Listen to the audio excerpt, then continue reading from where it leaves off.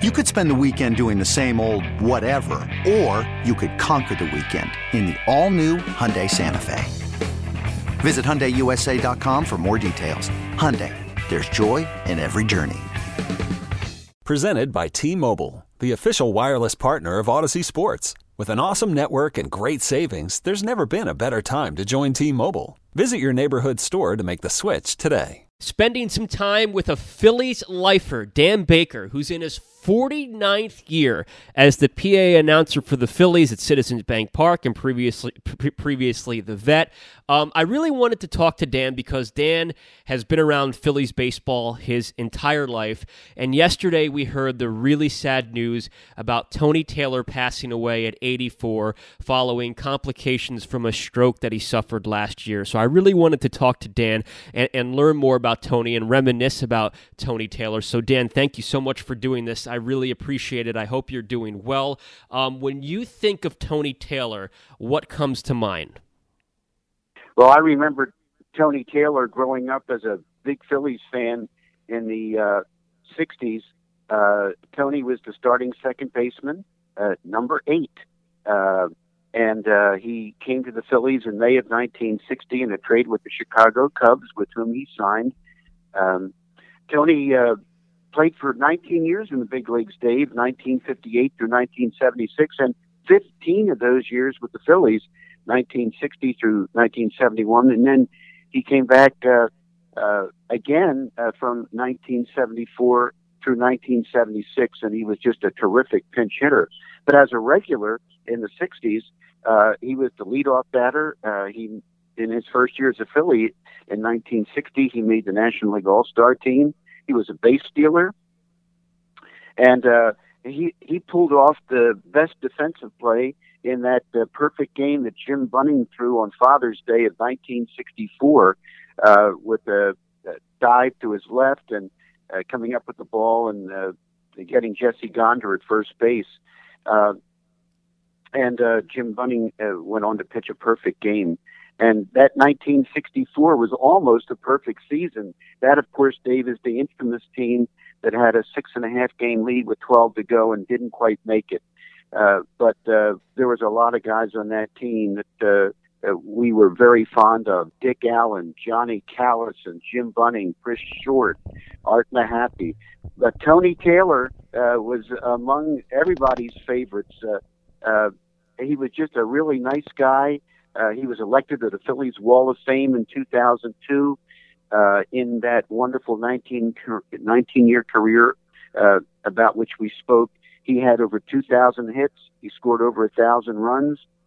And he has the second most pinch hits of any Philadelphia Philly. Only Greg Gross has more pinch hits as a Philly than Tony Taylor. Dan, what made Tony such a popular player? Just a very nice guy.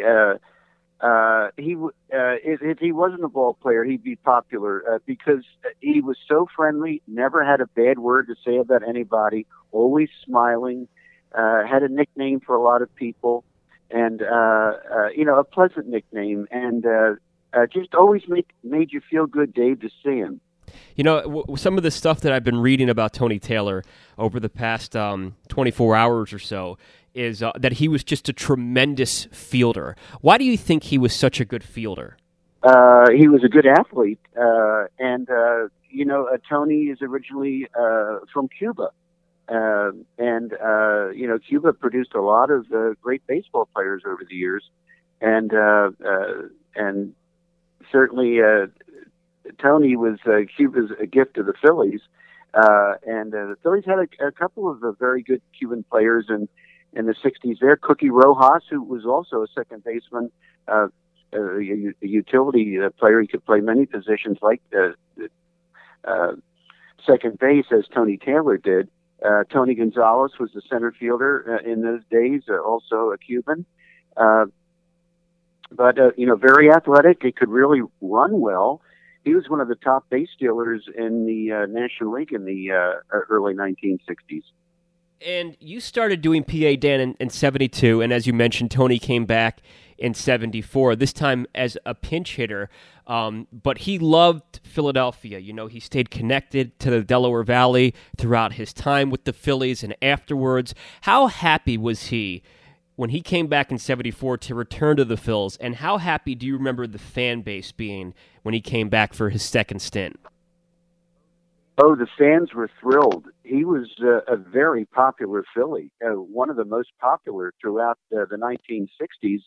The Phillies at the end of the 50s and the very early 60s were not a good baseball team at that time, but under Gene Mauch, they became a contender for the middle portion of the 1960s, and Tony Taylor was right in the middle of it. Tony loved Philadelphia, and when he came back for that second tour of duty from 1974 to 1976 as a pinch hitter, the fans loved him. And every time I introduced him, now when he came back the second time, he wore number 12, but he would get huge rounds of applause every time that he would be introduced as a pinch hitter, and he came through many times. And I guess as a follow-up to that, Dan, as a lifelong Phillies fan and growing up and watching Tony Taylor be a great player for the Phillies, when you got to do PA at the Vet in his second tour of duty with the team, how special was that to be able to announce Tony Taylor's name over the PA system? It was very special. Again, a guy that I cheered for, growing up in Philadelphia, being a lifelong Phillies fan. And, it was just terrific to be able to introduce Tony. And I used to think about things like that, Dave, when I was a fan. And I would sometimes make announcements in my head, long before I was fortunate enough to become the Phillies public address announcer. But it was certainly a source of pride and joy to introduce Tony Taylor as a Philly. Yeah, and fast forwarding to 2002 at the Vet when Tony was inducted into the Wall of Fame, what do you remember about that special weekend? Well, the affection that the fans had for Tony was very obvious, and they love all of the Wall of Famers, and Tony certainly could take his place proudly among them, and everybody was so happy and felt that Tony was so deserving, and he really was and is. Dan, a half a century after his first stint with the Phillies, and then about 40 years after the second time with the Phillies, and he was a coach for many years with the Phillies. He worked in the minor leagues with the Phils. He was around the organization for such a long time, a Phillies lifer as you are, Dan.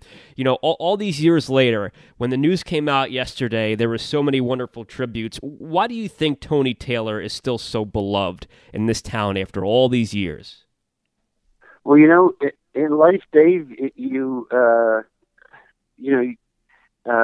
you're good to people, a lot of times that comes back to you. And Tony Taylor was good to people and friendly. Always said hello. And, beyond being a good baseball player, he was just a very good person. People loved him. It's certainly obvious that they did, and it was well deserved. As you said, very, very wonderful, nice man. And yesterday was such sad news, but Tony Taylor definitely left his mark on Philadelphia. This episode is brought to you by Progressive Insurance. Whether you love true crime or comedy, celebrity interviews or news, you call the shots on what's in your podcast queue. And guess what? Now you can call them on your auto insurance too, with the Name Your Price tool from Progressive. It works just the way it sounds. You tell Progressive how much you want to pay for car insurance, and they'll show you coverage options that fit your budget. Get your quote today at Progressive.com to join the over 28 million drivers who trust Progressive. Progressive Casualty Insurance Company and Affiliates. Price and coverage match limited by state law.